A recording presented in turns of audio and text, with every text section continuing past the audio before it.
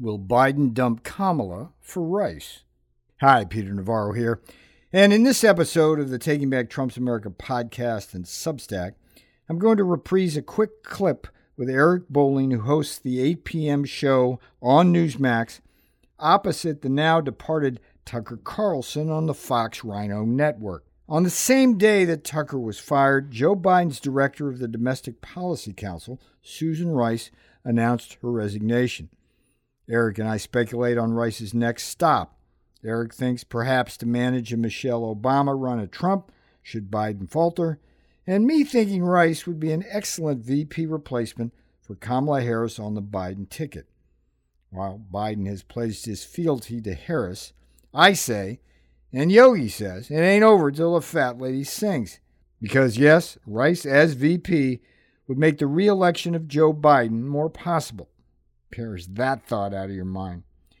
So here we go. And just remember, Rice was almost chosen VP by Biden in 2020. Well, all right, you know about the big news about Tucker today, right? Well, don't let that news distract you from the other big news that Obama's right-hand woman, Susan Rice, is departing the Biden administration. And it makes me wonder, why is she stepping down when Biden is set to announce his running, maybe even tomorrow? Let's bring in former Trump White House advisor and author of Taking Back Trump's America, Peter Navarro. Peter, Susan Rice, I would say it was Obama's eyes and ears within the Biden administration. She's jumping ship the night before Biden may announce his 24 run. What do you think? Here's what I think. I think she's going to be the vice presidential nominee for Joe Biden. And the reason why I think that is that she's done a very good job inside an otherwise dysfunctional White House. She was the driving force between two key pieces of legislation, the infrastructure bill and the ill-named Inflation Reduction Act. You and I both know that legislation is devastating to the American economy, and it just stinks to high heaven. But from Biden's point of view, she did what needed to be done. She doesn't have the low negatives that Kamala Harris does. Biden's unelectable with Kamala on the ticket. And I think there was probably a lot of tension between Rice and Harris as time wore on. And Rice's cream rose to the top inside the West Wing. And Kamala, I don't know, she's polling, I think, at about a 9% favorable rating. And I'd like to know who those people are. There it is. I think she'll go over to the campaign first after a decent interval. And then, Kamala will not be on the ticket. And I think Biden could really deflect a lot of criticism by replacing one African-American woman with another. Well, interesting to replace your vice president. I know it's happened. I actually asked Trump in an interview prior to the 2020 election if he was going to replace Pence. Yeah. And he said something like, no one's ever asked me that. And I'm like, well, I gave him the opening, but whatever. He didn't want to take it. May have been the difference. But some would say, let me ask you two other theories about Susan Rice leaving. Some would say maybe she's going to go to, handle Michelle Obama's presidential run, maybe even this time around. That's one thought. And also maybe they set the world on fire.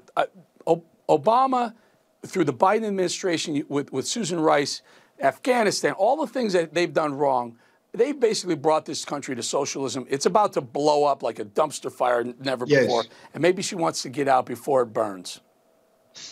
My view of Rice is that she understands that true power resides not in the Oval Office, but in people like her. I mean, think about it. Nobody ever voted for Susan Rice, yet she had more power, really, than anybody in that West Wing, besides maybe Joe Biden. So the Michelle Obama spin, I love that. I mean, that's like she's waiting in the wings. I think Trump would destroy her.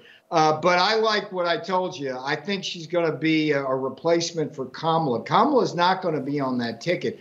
Kamala is unelectable. Biden's unelectable with her on that ticket. And there's a lot of bad blood. Let's remember all the things that went on with Dr. Jill and Kamala early on. So let's see what happens. Rice is an astute infighter. She knows how to run campaigns as well as as policy. I mean, again, Eric, I want people to understand when I talk about Rice in positive terms, it's only in terms of politics. She's been a disaster for this country on the economy, disaster, and the economy, and foreign policy before that when she was with Obama.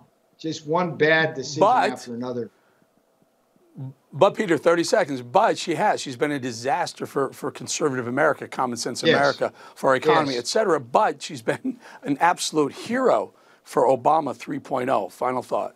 I get it. Well, I just want to salute the king of 8 p.m. television. Now that the only thing worth watching on Fox News is gone. That network, Fox has cut that cord. That is a network that's a never Trump nest of incompetent puppet heads. Eric Bolling, the king of the 8 o'clock hour now on cable TV. Watch Bolling. We'll stay. Light it up, we'll baby. Stay conservative. We're not going to move to the center or left like Fox is doing. Peter Navarro, always good having you on. Thank you, my friend. All right, my friend. Bye-bye. Thank you. All right, coming up, folks. North Carolina Lieutenant Governor